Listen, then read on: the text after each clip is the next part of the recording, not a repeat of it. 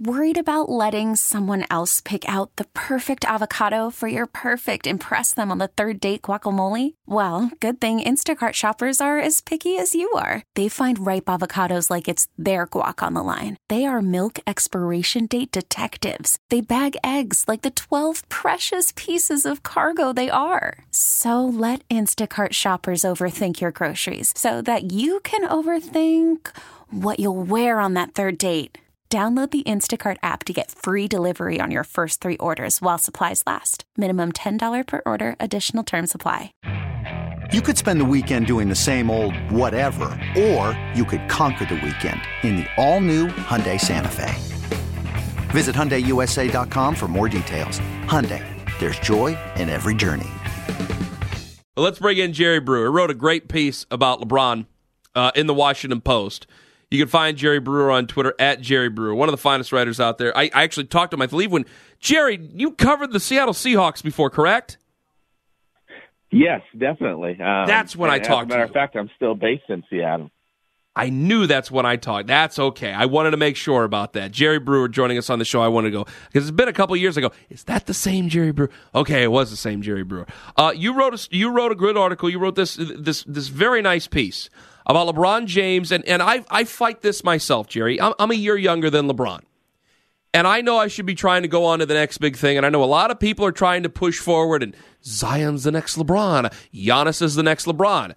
I got to admit, there's some of this that I really enjoy because it's like, okay, as long as LeBron's at the top, I don't have to admit that I'm starting to get old at any time.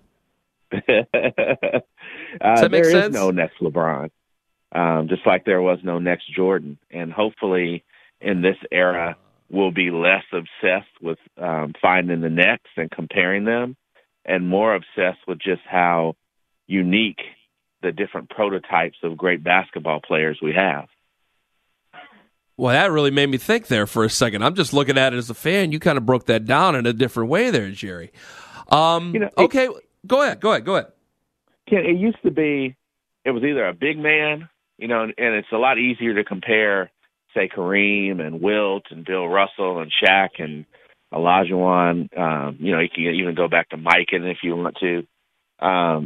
Or you are a dominant wing, Michael Jordan, Larry Bird, George Gervin, the list kind of goes on and on there.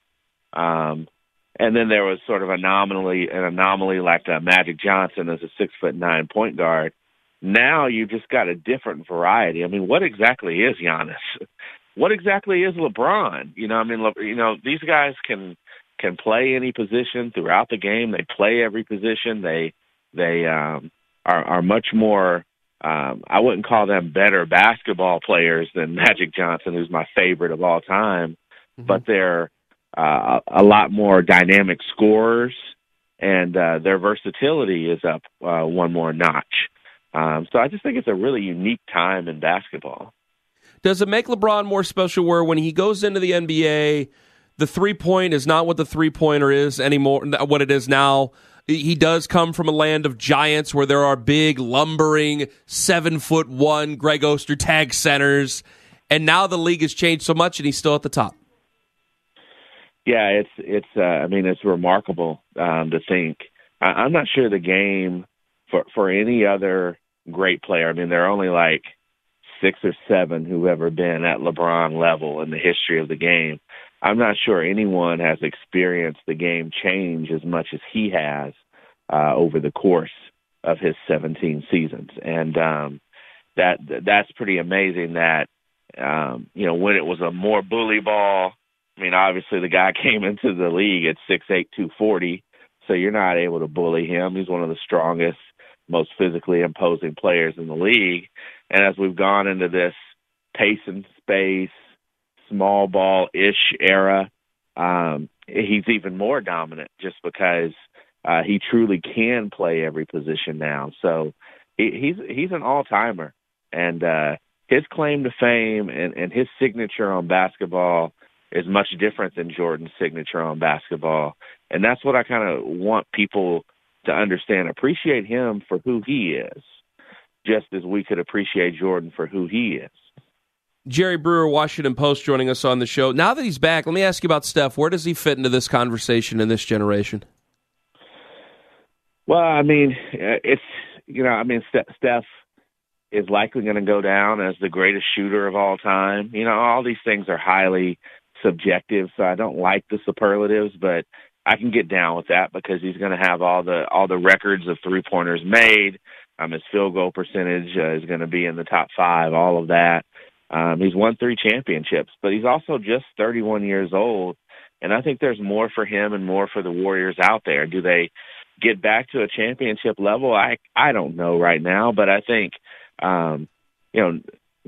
Steph just kind of get himself right. Hopefully he can go on and stay healthy so he can play for Team USA in the Olympics, and that would be his first Olympic experience. And then going to next season, he's got Clay back. Draymond suddenly will be healthier than he's ever been because the boys are back, and they can try to figure out a proper role for Andrew Wiggins. And then they're going to have, at minimum, a top 3 or 4 draft pick. And so imagine them if they had Obi Toppin from Dayton on their team, playing above the rim, or maybe a more versatile big like a James Wiseman, or Anthony Edwards in Georgia, who is just going to be a bona fide bucket getter, and just really nice all-around player potentially in the NBA. You put that lineup out there, and Golden State is going to be good again. So I think Steph to me is going to go down as the greatest shooter of all time, a top 15 player of all time, but he's still got 5, 6, 7 years of career left, and he's like LeBron. And like some of these other guys, like Kevin Durant when he comes back, you're trying to figure out just how high are they going to get? Because if they retire tomorrow, they've already cemented their legend, but now they're playing like the legends game. How great among all of the legends are you? Follow him on Twitter at Jerry Brewer. I saw you wrote another column about the NFL superstars. There's some big names that are saying, hey, don't sign this deal. We can't sign this deal. What are they missing when they're talking about this CBA? Well, I think you have to look at it from the standpoint of the rank and file player, and their life is going to get significantly better. I mean, when you talk about the minimums going up dramatically, when you factor in the fact that people think that these negotiations are millionaires versus billionaires. And in reality, 50% of the NFL make minimum salaries. 60% roughly of the players make $1 million or less. And when you're talking about bumping their salaries up 25% over the course of the deal, it's a game changer for a lot of these guys, because most of the guys who come in the league are going to be 2-3 years and out. And that's a game changing amount of money in a short period of time for them. So you got to factor that in. I think you also got to factor in, you are never going to get from 47% of the revenue to a 50-50 split. Coming up a percentage and a half is significant. Over the lifetime of 10 years, I mean, that's $5 billion, according to the owner's projections, that players could get if they can produce that level of revenue. I think that right now, let everybody's situation get a little better, let everybody get a little richer, and let's figure out not only what the TV revenue is going to be, but then also let's figure out this gambling thing and how lucrative that potentially could be for the sports world.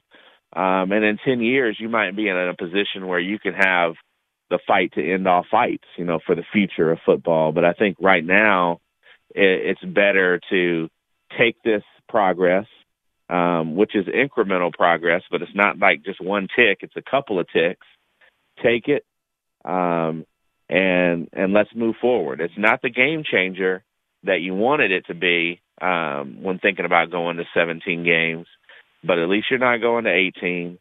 And I think that, for an overwhelming majority of the union, it's a good deal. 30 seconds, Jerry. Where should Tom Brady go?